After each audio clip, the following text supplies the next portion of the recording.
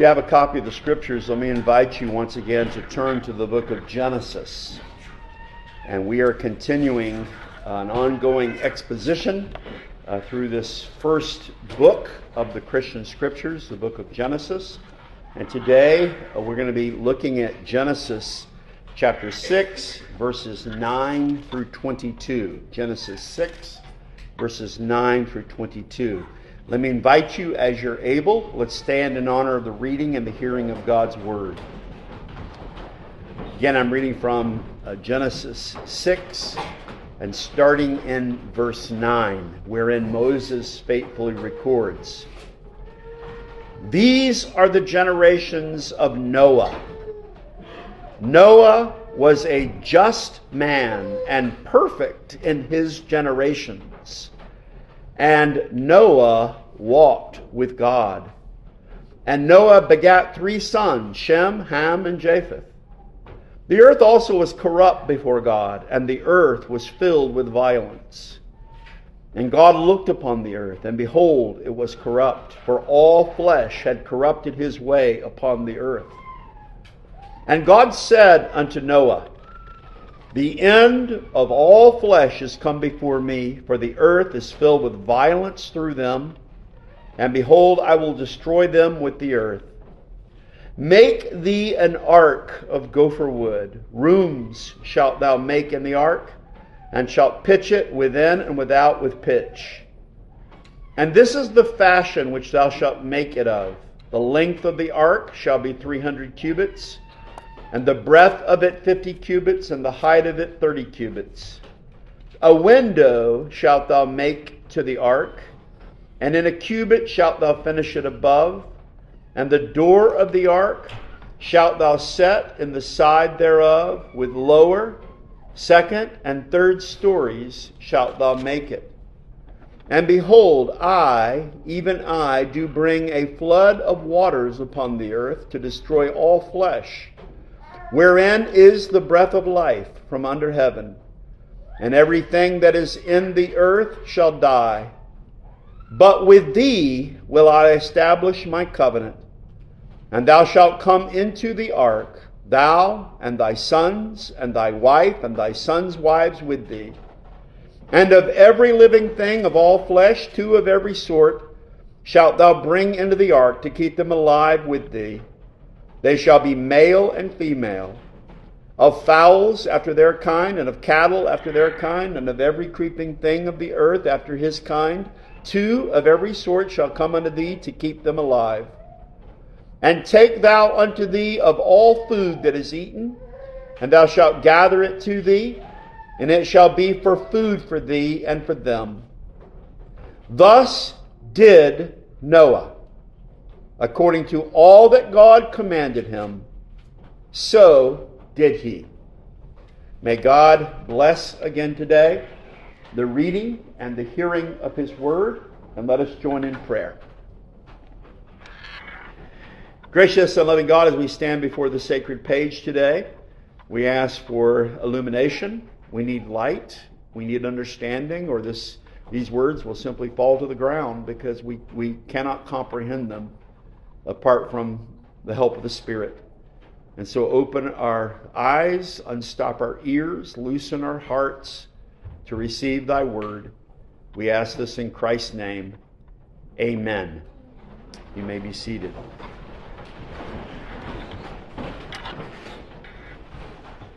Again, we are continuing today this ongoing exposition, going chapter by chapter, verse by verse, through the book of Genesis. We're going to look at the Genesis chapters 1 through 11, and then we'll probably take a break and then come back to Genesis eventually. But we're focusing on this part of Genesis which tells us basically the story of the beginning, the primordial story. And there is found here in these opening chapters of Genesis so many things that are foundational. You really can't understand the Bible, the rest of the Bible, unless you understand these opening chapters of Genesis. They are so foundational. And what we've seen thus far is that God made the world in the space of 6 days, and all very good. Then on the 7th day He rested. And so He made us the crown of creation, man and woman. made in His image, and they were placed within a beautiful garden. But in Genesis 3, we have the account we know as the fall. They trespassed against God's command. He told them not to eat from the tree of the knowledge of good and evil, and yet they did. And that's what sin is. God gives a command, and we refuse to obey, to conform ourselves to that command, and we even trespass against it. And this brought mankind and all creation with it into a downward spiral. That's why we call it the fall. Man isn't now what he once was. And there was a downward spiral that took place. And we saw last time in Genesis 6 how over several generations the wickedness had so increased and the depths of the degradation, and it had reached such a low point that the Lord looked upon it with something like disgust. Look at verse 5 of Genesis 6. And God saw that the wickedness of man was great in the earth.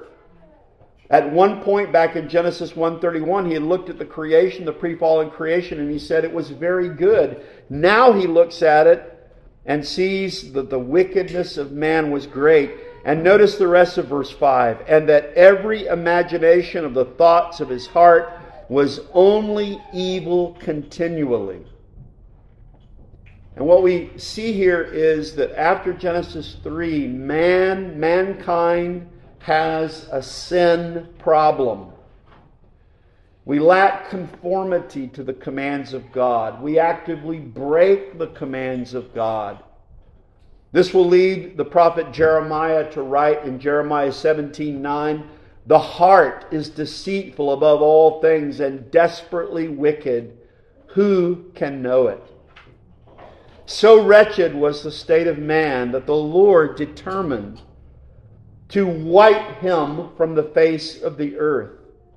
And God would have been perfectly just to have done that very thing. He would have been perfectly just. No one could have complained if God had not at this point chosen completely to wipe all humanity from the face of the earth. And God declared this intention. If you look at verse 7 of Genesis 6, the Lord said, "I will destroy man whom I have created from the face of the earth." And see, man in his fall brought down with him, because he was the crown of creation and was made to have dominion over creation. When he fell, he dragged down with him all of creation. Paul can write in Romans 8 that the whole creation groans because of man's sin. And so if you look at Genesis 6:7, the Lord continues to say that He intended destruction not just for mankind, but both man and beast and the creeping thing and the fowls of the air. And then it says at the end of verse 7, "For it repenteth me that I have made them." God was grieved that He had even made mankind. And so this was sort of the lowest point. But as we noted last week, if you look at verse 8, there's one of those great, I called it last week, one of the great adversative conjunction statements in Scripture. It says in verse 8, "But Noah found grace in the eyes of the Lord." The Lord set His affections upon one man, and upon this one man would stand the hopes of the continuation of mankind that God at one point had determined to wipe completely off the face of the earth. Today, our passage continues this inspired account of the life and the ministry of Noah. And Moses, as he begins here to write about Noah, will stress especially that he was a just man, that he was a righteous man, that he was an upright man in God's sight. And although the Lord would indeed chasten the world through a cataclysmic flood, He would also commission Noah to build an ark in which a remnant of humanity would be preserved. And what is more, God would promise to make a covenant with Noah.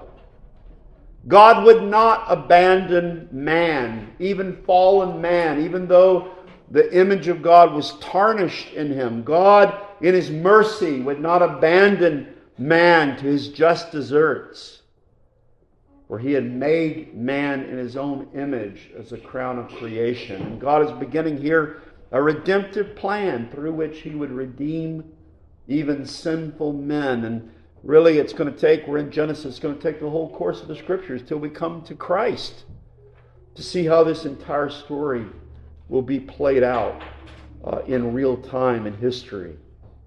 For today, though, we're going to look at this description of the life and ministry of Noah as it begins to be told us here in Genesis 6. As we look at our passage, Genesis 6, verses 9 through 22, we can divide it into three parts. And so let's look at three parts of this passage. In the first part, we have a description that comes from the author of this book, who was Moses.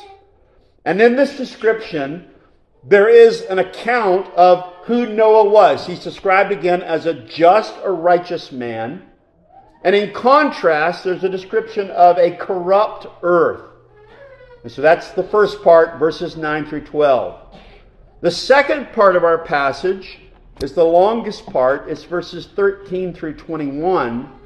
And this is the record of a speech that God makes to Noah. Starts in verse 13. And God said unto Noah. And so it's a speech. As we'll see, it's a prophetic speech. There are some command within it, and there are some prophecies within it. And then finally, the third part of our passage will be just one verse. It's verse 22, and we could give it the heading, The Obedience of Noah. And so let's look at the three parts of our passage, and let's just walk through it together. And let's start off by looking at the first part, Moses' description of righteous or just Noah and the corrupt earth in verses 9 through 12.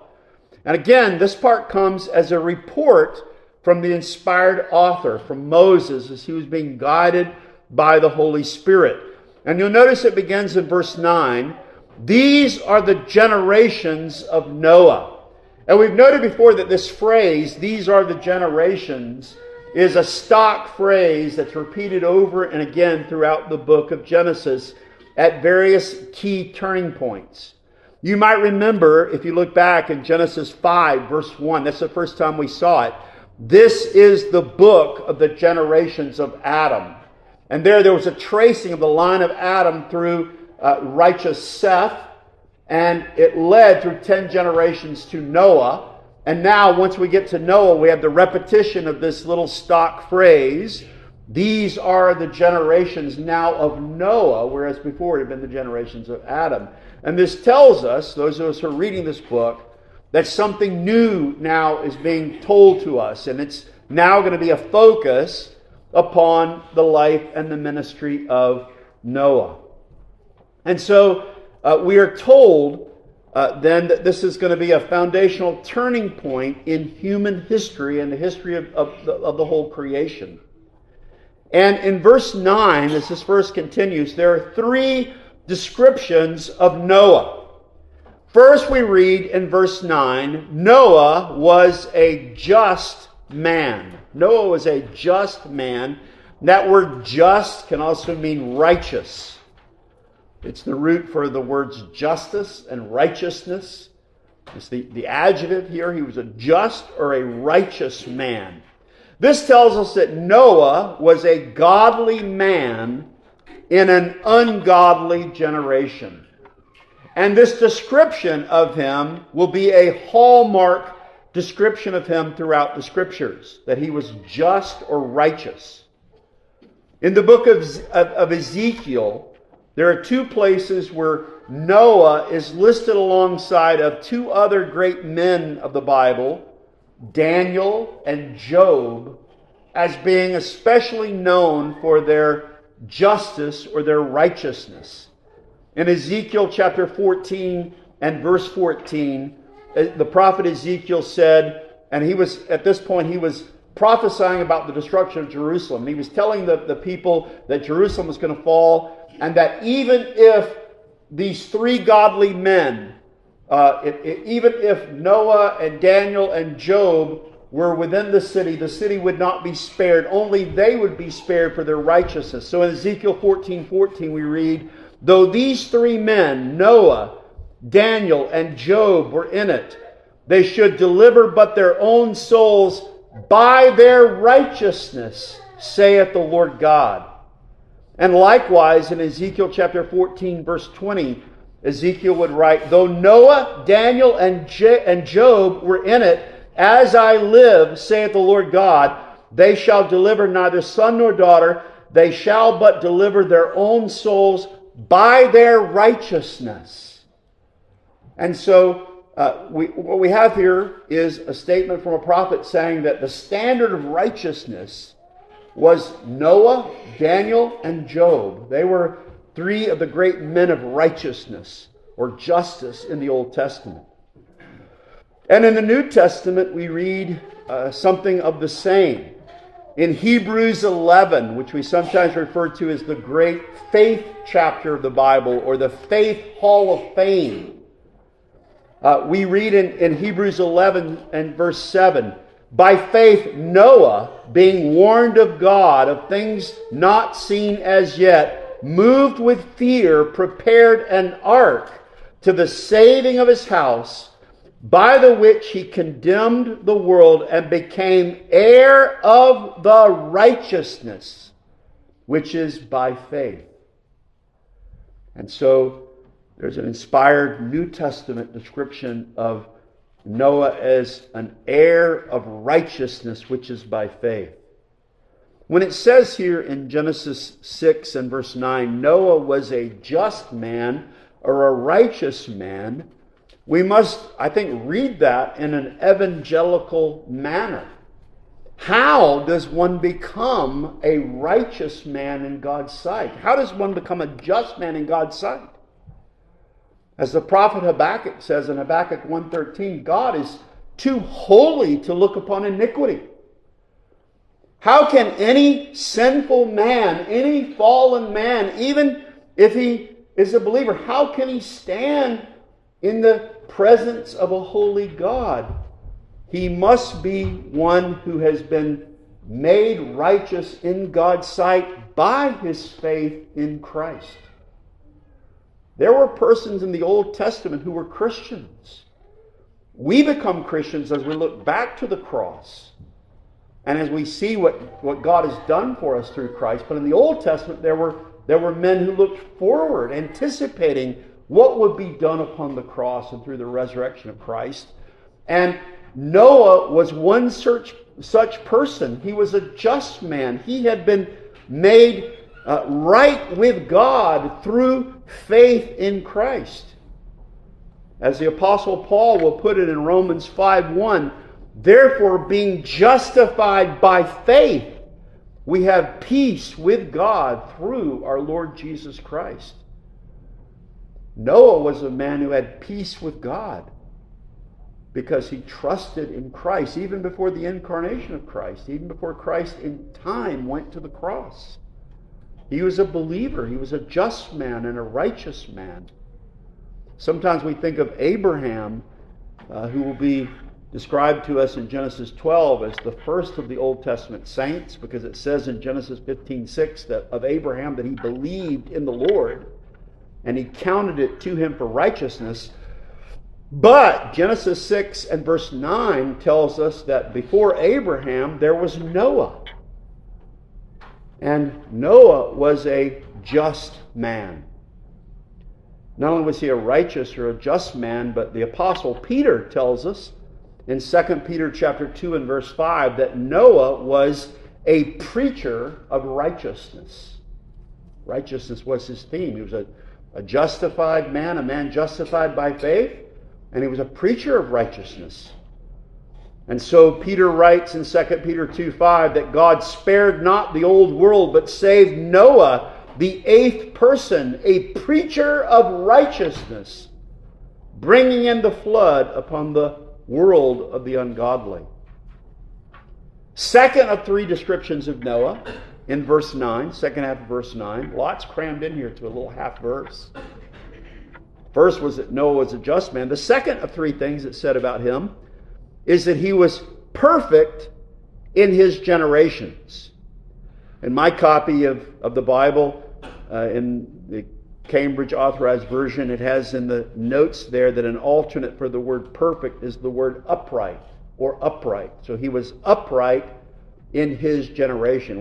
When it says here in the Authorized Version he was perfect in his generation, it does not mean that he was perfect as far as being completely sinless or that he was without any moral fault.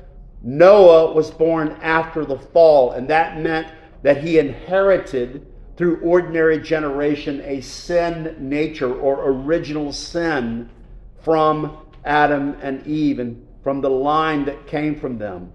The biblical word perfect, as the translators here indicate, can also mean upright. It can also mean mature or complete. This is the way the Lord Jesus himself used this term when he spoke to his disciples in the Sermon on the Mount. And he said, "Be ye therefore perfect, as your Father which is in heaven is perfect." This word can also mean blameless. And we think about the Apostle Paul in Philippians 3, who could describe what his life was like before he became a Christian, before he was converted on the Damascus Road. And he said in Philippians 3:6, "Touching the righteousness which is in the law, I was blameless." Does that mean that Paul had never sinned? Of course not. This is the same man who would describe himself in 1 Timothy 1:15 as the chief of sinners. What it does tell us is that Paul said that with respect to, in comparison to those of his generation, he was blameless because he sought to keep the law. He attempted to be upright. And what this description here means for us when we look at Genesis 6:9, the second of these three descriptions, when it says that Noah was perfect in his generations, it simply means that Noah was a man in his generation who was known for uprightness, for blamelessness. He was a man after God's own heart. He wanted to please the Lord. Thirdly, then, in verse 9, he was a just man. He was perfect in his generations. It says, finally, in verse 9, "And Noah walked with God." And Noah walked with God. And when we hear that, we immediately think of the description of Enoch. Remember Enoch, the seventh in the line from Adam through Seth. If we look back at verse 24 of Genesis 5, it says, "And Enoch walked with God, and he was not, for God took him." And this language of walking with God, of course, is a metaphor for one who has a deep communion and fellowship and harmony with his Creator. This tells us that Noah was a spiritually minded man. Yes, he was a man like Enoch who had remaining corruptions within him, but he had been sanctified. He'd been progressively sanctified by the grace of God, and so he walked with God. He was not a spiritual hypocrite. He was not one who claimed to have a relationship with God, but lived a private life of duplicity. No, he was one who intimately knew the Lord, was upright in his generation. We're told in verse 10, as we continue to have this story of the life and ministry of Noah, that in verse 10 he begat 3 sons, Shem, Ham, and Japheth. This was also told us in Genesis 5 and verse 32. And so here there's an anticipation of the fact that it's going to be through Noah and his wife and through his 3 sons and their wives that 8 persons will be saved as a remnant from the destruction of the coming flood. In contrast to the godliness of Noah, we read in verses 11 and 12 about the wickedness of the world. In verse 11 it says, "The earth also was corrupt before God." One commentator notes that the use of the term earth here is a metonym. That is, it stands not just for the physical material of the earth, but it stands for the inhabitants of the earth. And so when it says here in verse 11 that the earth also was corrupt. It means the inhabitants of the earth were corrupt before God, before a holy God. This underscores what we could call the totality of the earth's corruption that had come about through man's sin. And you'll notice also in verse 11, there's a special emphasis upon the fact that the earth was filled with violence. Some suggest this term can also mean lawlessness. But if we think about violence in particular, notice that this was the age, again, after the fall of man. This is after the time when Cain had risen up and was the first to take the life of his neighbor, his own brother, unjustly, as Cain had slain his brother Abel. And there had been the spilling of blood. There had been murder for the first time. Violence. And then that had continued. And again, it had spiraled downward. Things had become worse and worse. You might remember back in Genesis 4, in verse 23, the description of Lamech from the line of Cain, who had slain a young man to his hurt, and then he had boasted of it, he even written a song about it. And so, violence. There had been peace in the garden. Genesis 1 and 2, there had been only peace and harmony between men. But now there's enmity, there's strife, there's violence. And indeed, that will only continue among sinful men. The internet has exposed all of us with the click of a screen as to just how much violence and lawlessness there continues to be. How much violence and lawlessness fills the earth. In verse 12, the beginning of verse 12, we have another description of God looking upon the earth. Verse 12, and God looked upon the earth, and behold, it was corrupt, just as he had looked and saw in verse 5, the wickedness of man was great.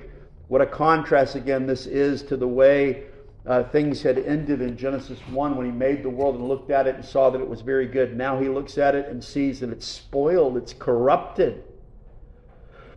I suggested, I think last time, what if you created some beautiful artistic piece, or you're a baker and you created a beautiful cake and someone came in a moment and just wrecked it, and you looked upon it and saw that it was corrupted, it was destroyed, the thing that you had labored on, the thing that had been beautiful.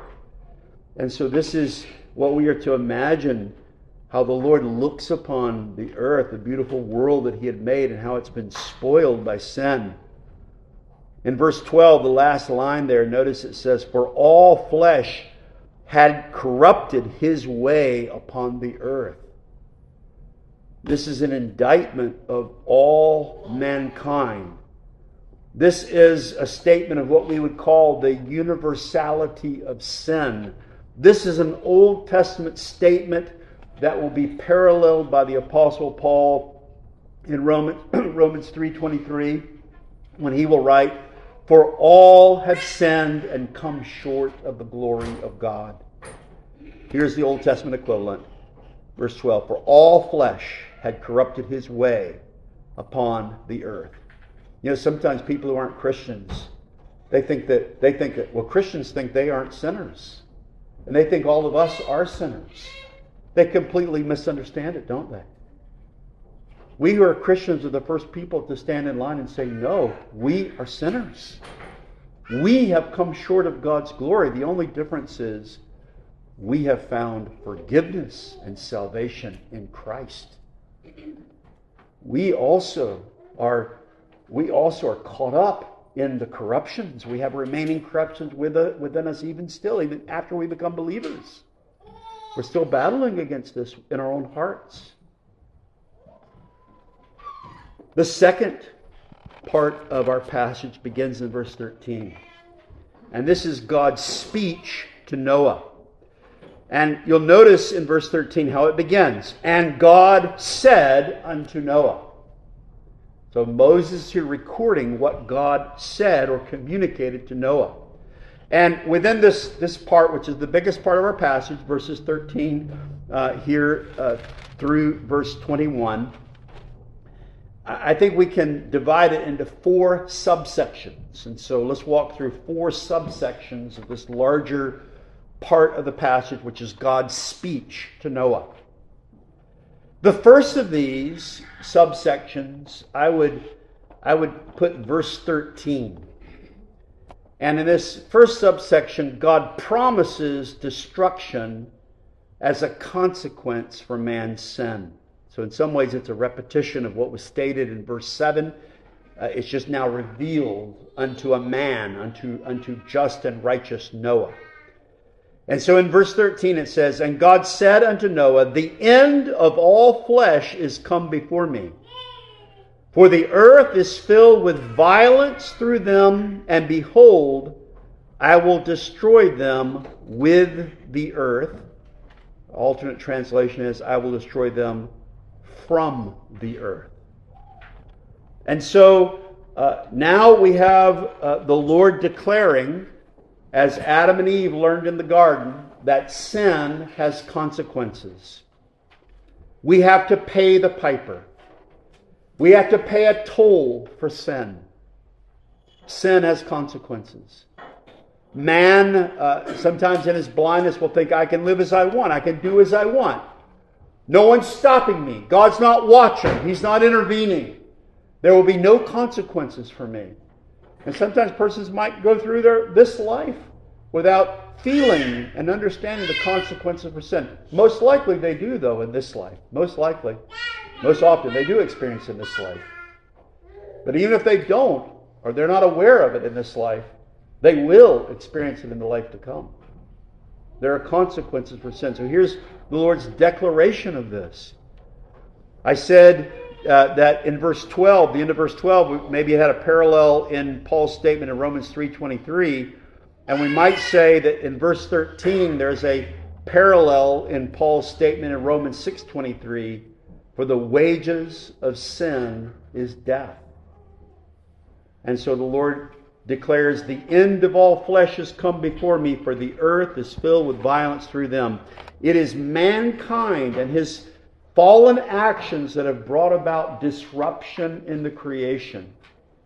And so now the Lord justly and rightly vows, and behold, I will destroy them with the earth, or from the earth.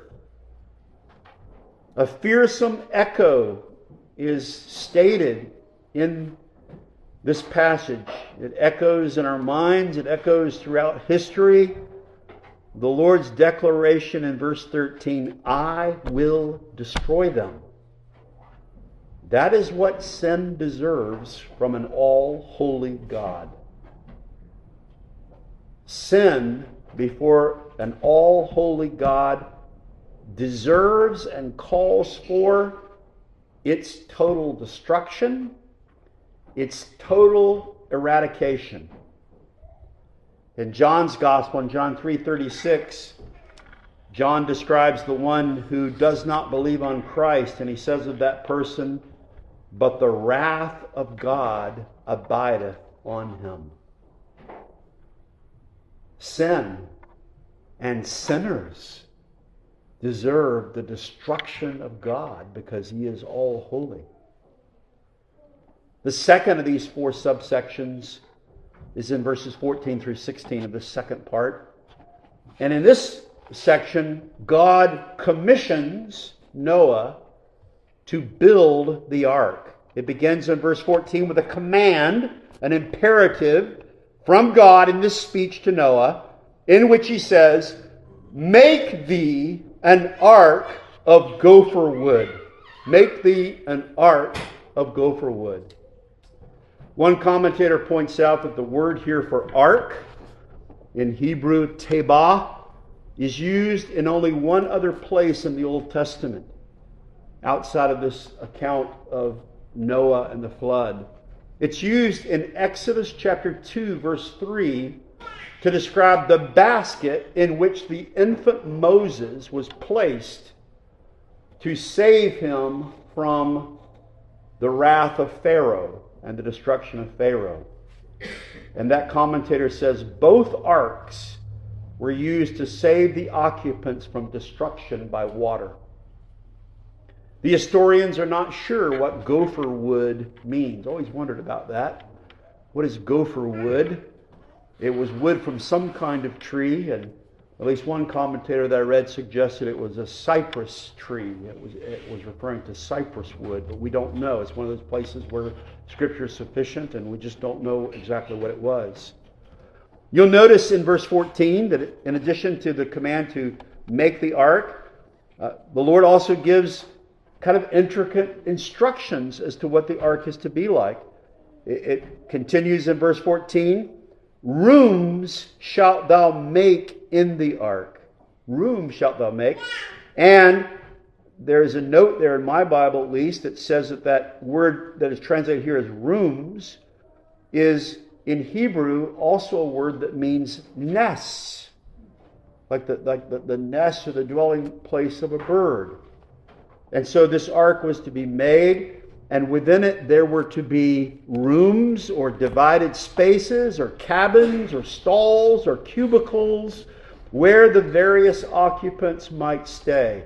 And as I read that, as the Lord was giving a command here that there would be rooms within the ark, I couldn't help but think of Christ's words in John 14, verses 1 and following, when he told his disciples to let not their hearts be troubled, because he was going to depart from them for a season. And he said to them in John 14:2, in my Father's house are many mansions. Some modern translations rendered as many rooms. We could, I guess, say many nests. If it were not so, I would have told you, I go to prepare a place for you. And if I go and prepare a place for you, I will come again and receive you unto myself, that where I am, there ye may be also. The ark was a place with many rooms and spaces for those that would be the inhabitants of it. It was also waterproof with pitch within and without, as we read in verse 14, and shalt pitch it within and without with pitch, just as the ark or basket that had held Moses would be slathered with pitch. In verse 15, the specific dimensions of the ark are given to Noah. Look at verse 15. And this is the fashion which thou shalt make it of. The length of the ark shall be 300 cubits, the breadth of it 50 cubits, and the height of it 30 cubits. The scholars tell us that a cubit was defined in ancient times as the distance between a man's elbow and the end of his hand. And so again, this was the age before there were standard measurements. But this probably worked pretty well for the carpenters of that day. A cubit from the elbow to the hand, we estimate it would be about 18 inches, about 1.5 feet. And so if we look at the dimensions that are given, its length, the length of the ark would be 300 cubits or 450 feet. The breadth of it, 50 cubits or 75 feet. The height of it, 30 cubits or 45 feet. In verse 16 we read, a window shalt thou make in the ark, and in a cubit shalt thou finish it above. Some translations render the word here that is translated as window as roof or covering, suggesting that there was a covering and about it there was an opening of about 1 cubit all around underneath the covering for a way to provide light and ventilation to come into this structure that God had commanded. We also read in verse 16, and the door of the ark shalt thou set in the side thereof. And so there was one door that was in this ark, only one door mentioned. Later at the time of the flood, Moses will say in Genesis 7 and verse 16 that the Lord would shut him in to the ark. And many interpreters have obviously seen spiritual significance in the fact that there was only one door, only one entrance into the ark, especially in light of Christ's later declarations as in John 10:9 when he said, I am the gate or the door.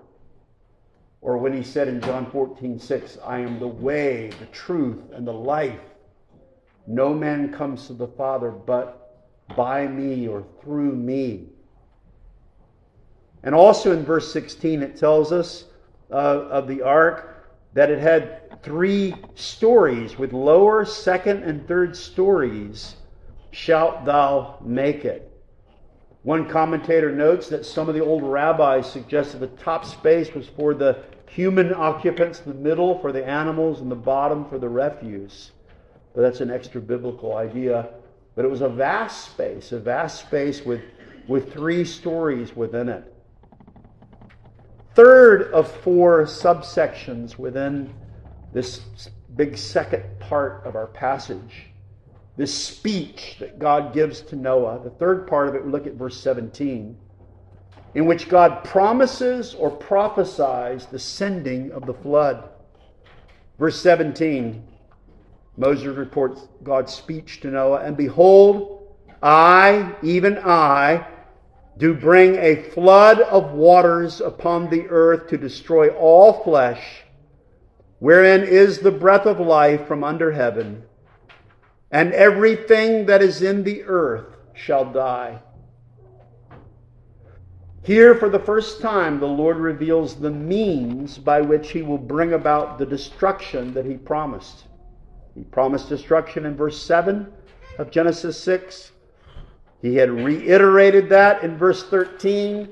And now He reveals to Noah the means. And what will be the means of bringing about the consequences for sin?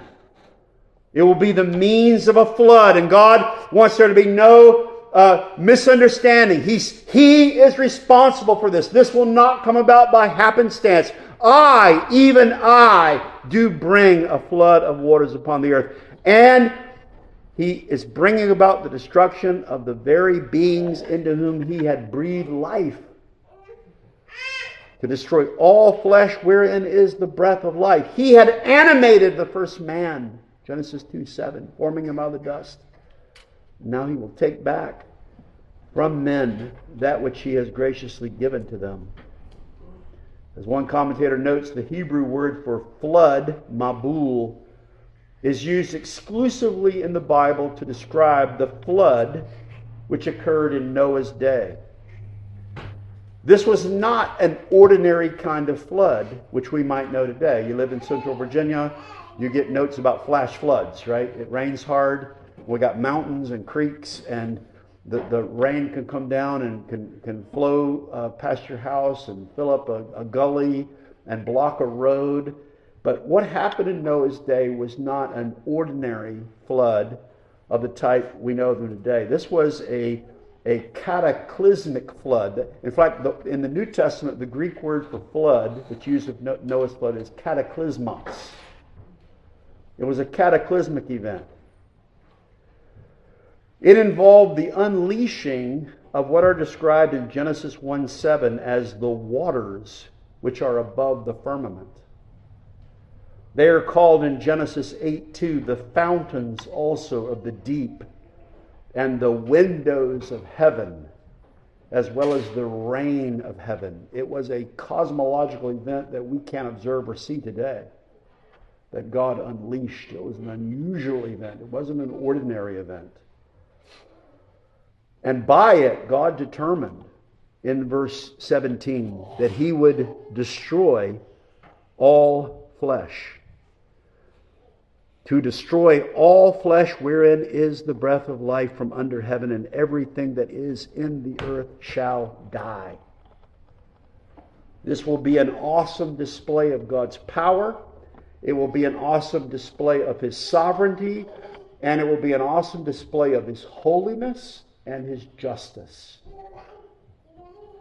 When some learn about the Bible's teaching that we call divine election, that God does not save everyone. You're not justified by life, but you're only justified by faith in Christ. When some who are outside the faith especially hear that we believe that it actually matters how you live and what you believe, and that God just doesn't save everybody. You've been to some of those funerals where the preacher tries to preach the person into heaven,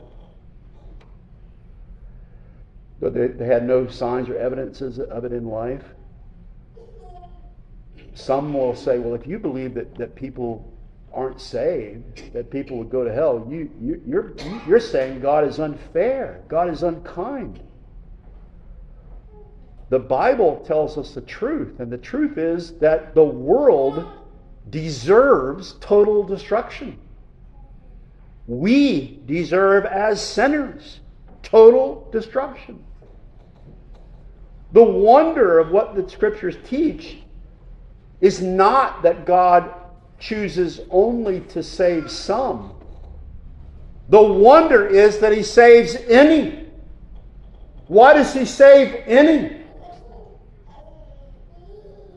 And this narrative will inform us that there was a time when He chose to destroy everything and everyone except for 8 souls, 8 persons. Noah and his wife, Ham, Shem, and Japheth and their wives. And He was completely righteous and just and fair to do it that way. The 4th subsection in this speech comes in verses 18 through 21. And here, God promises or prophesies a covenant with Noah. Look at verse 18. But with thee will I establish my covenant. You see, this is another one of those great adversative conjunction statements in the Bible. It's parallel, isn't it, to verse 8? But Noah found grace in the eyes of the Lord. Noah deserved to be wiped away too. So did Ham, Shem, and Japheth and their wives. But the Lord says in this speech, but with thee will I establish my covenant. This is the first time in the Bible that the word covenant is explicitly used. It's a very important word. With Reformed Christians, we talk about covenant theology. We believe the Bible gives us a description of a series of covenants, and the apex of those is the new covenant, the covenant of grace that comes through Christ. This is the first time the word is explicitly used. We think the concept is there. We talked about this before. The concept was there back in Genesis 2, verses 15 through 17. We sometimes call that the covenant of life or the covenant of works. When God placed man in the garden, and in Genesis 2:16, the Lord God commanded the man, saying, of every tree of the garden thou mayest freely eat, but of the tree of the knowledge of good and evil thou shalt not eat of it, for in the day that thou eatest thereof thou shalt surely die. That was a covenant, although the word wasn't explicitly used. That covenant was broken by man's sin. And the result was that indeed death came to men. But now the Lord in His mercy promises that there will be another covenant. There will be a covenant that will be made with Noah. There will be the Noahic covenant. God is not done with fallen man. He is working out a plan of salvation. It will come through a series of covenants, culminating in the covenant of grace, culminating in the life, the death, the burial, the resurrection of the Lord Jesus. Also in verse 18, we read that God will have this covenant not only again with Noah, but also with his sons, his wife, his sons' wives. And there's an invitation, and thou shalt come into the ark. Noah is instructed to make for himself provisions for his own deliverance and for the deliverance of his household. And it's not only a deliverance that will be for him, but as we continue to read, it's a deliverance that will also extend to the rest of creation, that man's fall has so poorly impacted. And so in verse 19, and of every living thing of all flesh, 2 of every sort shalt thou bring into the ark to keep them alive with thee. They shall be male and female. So God is making a provision within the ark for also the preservation of the rest of the created order for the animals. And notice here the emphasis upon the fact that these animals that are going to be preserved are going to be 2 kinds, male and female. And so once again we see the fundamental binary, not only of our human existence, but also of the natural world. Much to the chagrin of modern people who want to say there's something more. It's just male and female. And it's part of the created order. He expands upon this in verse 20.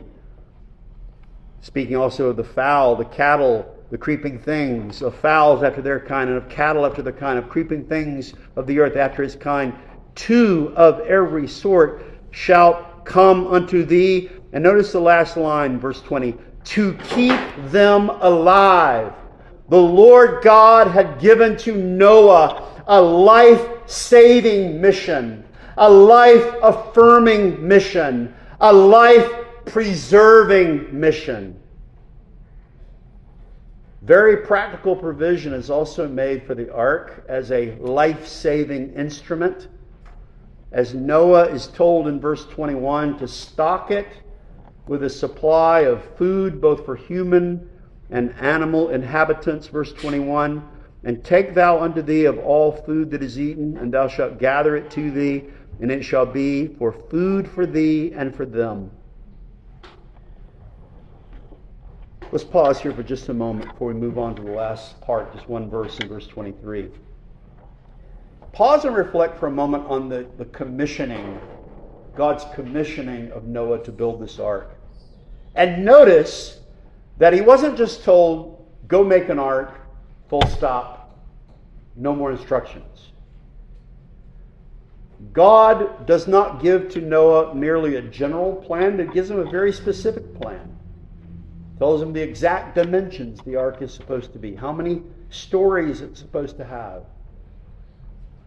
that it's to have rooms or nests within it. And so he gives him very careful instructions.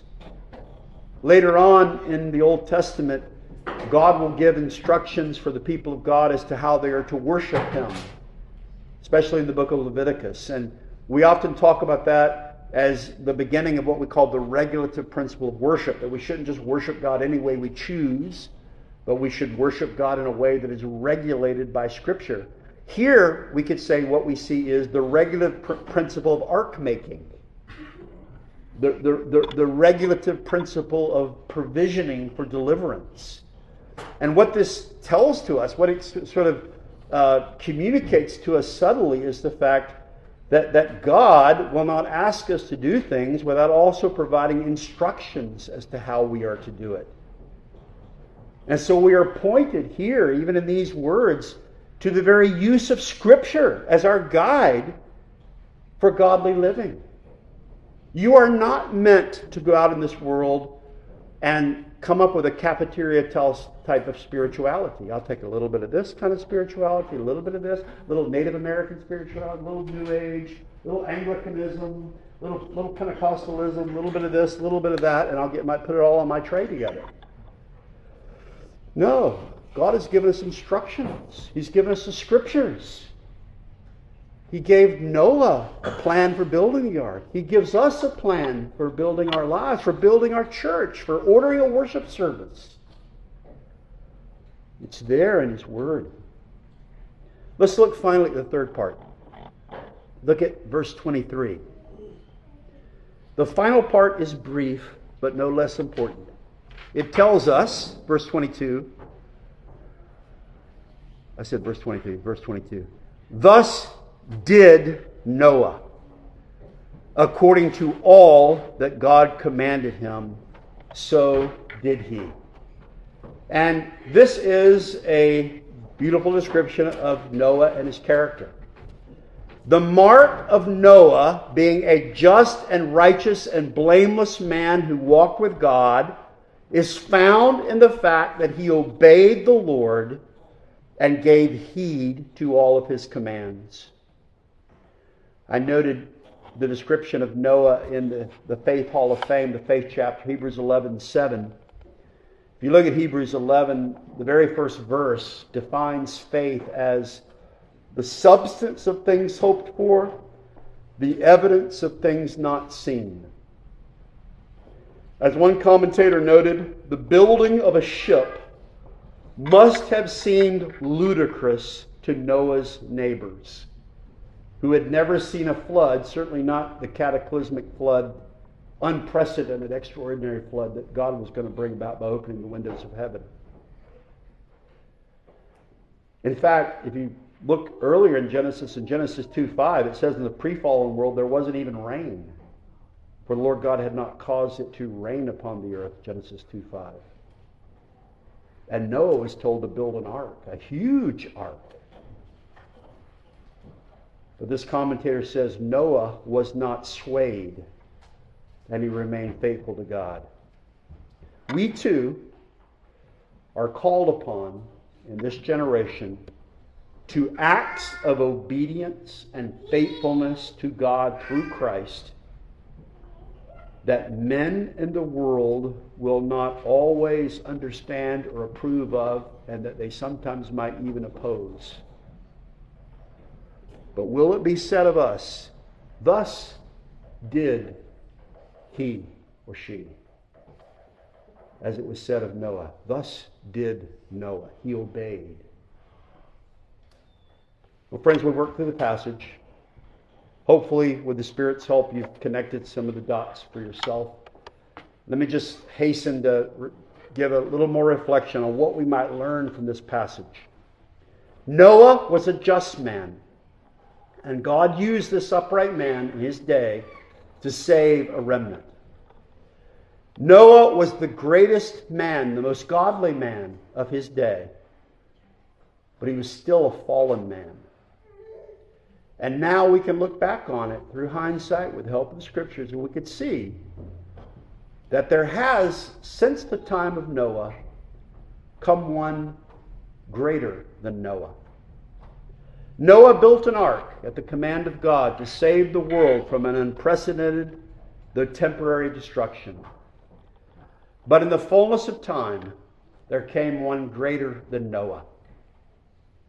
When he died on the cross, Luke tells us in Luke 23:47, there was a centurion, a Roman centurion there, who, when he saw what Christ had done on the cross, Luke says, he glorified God, saying, certainly this was a righteous man, or this was a just man.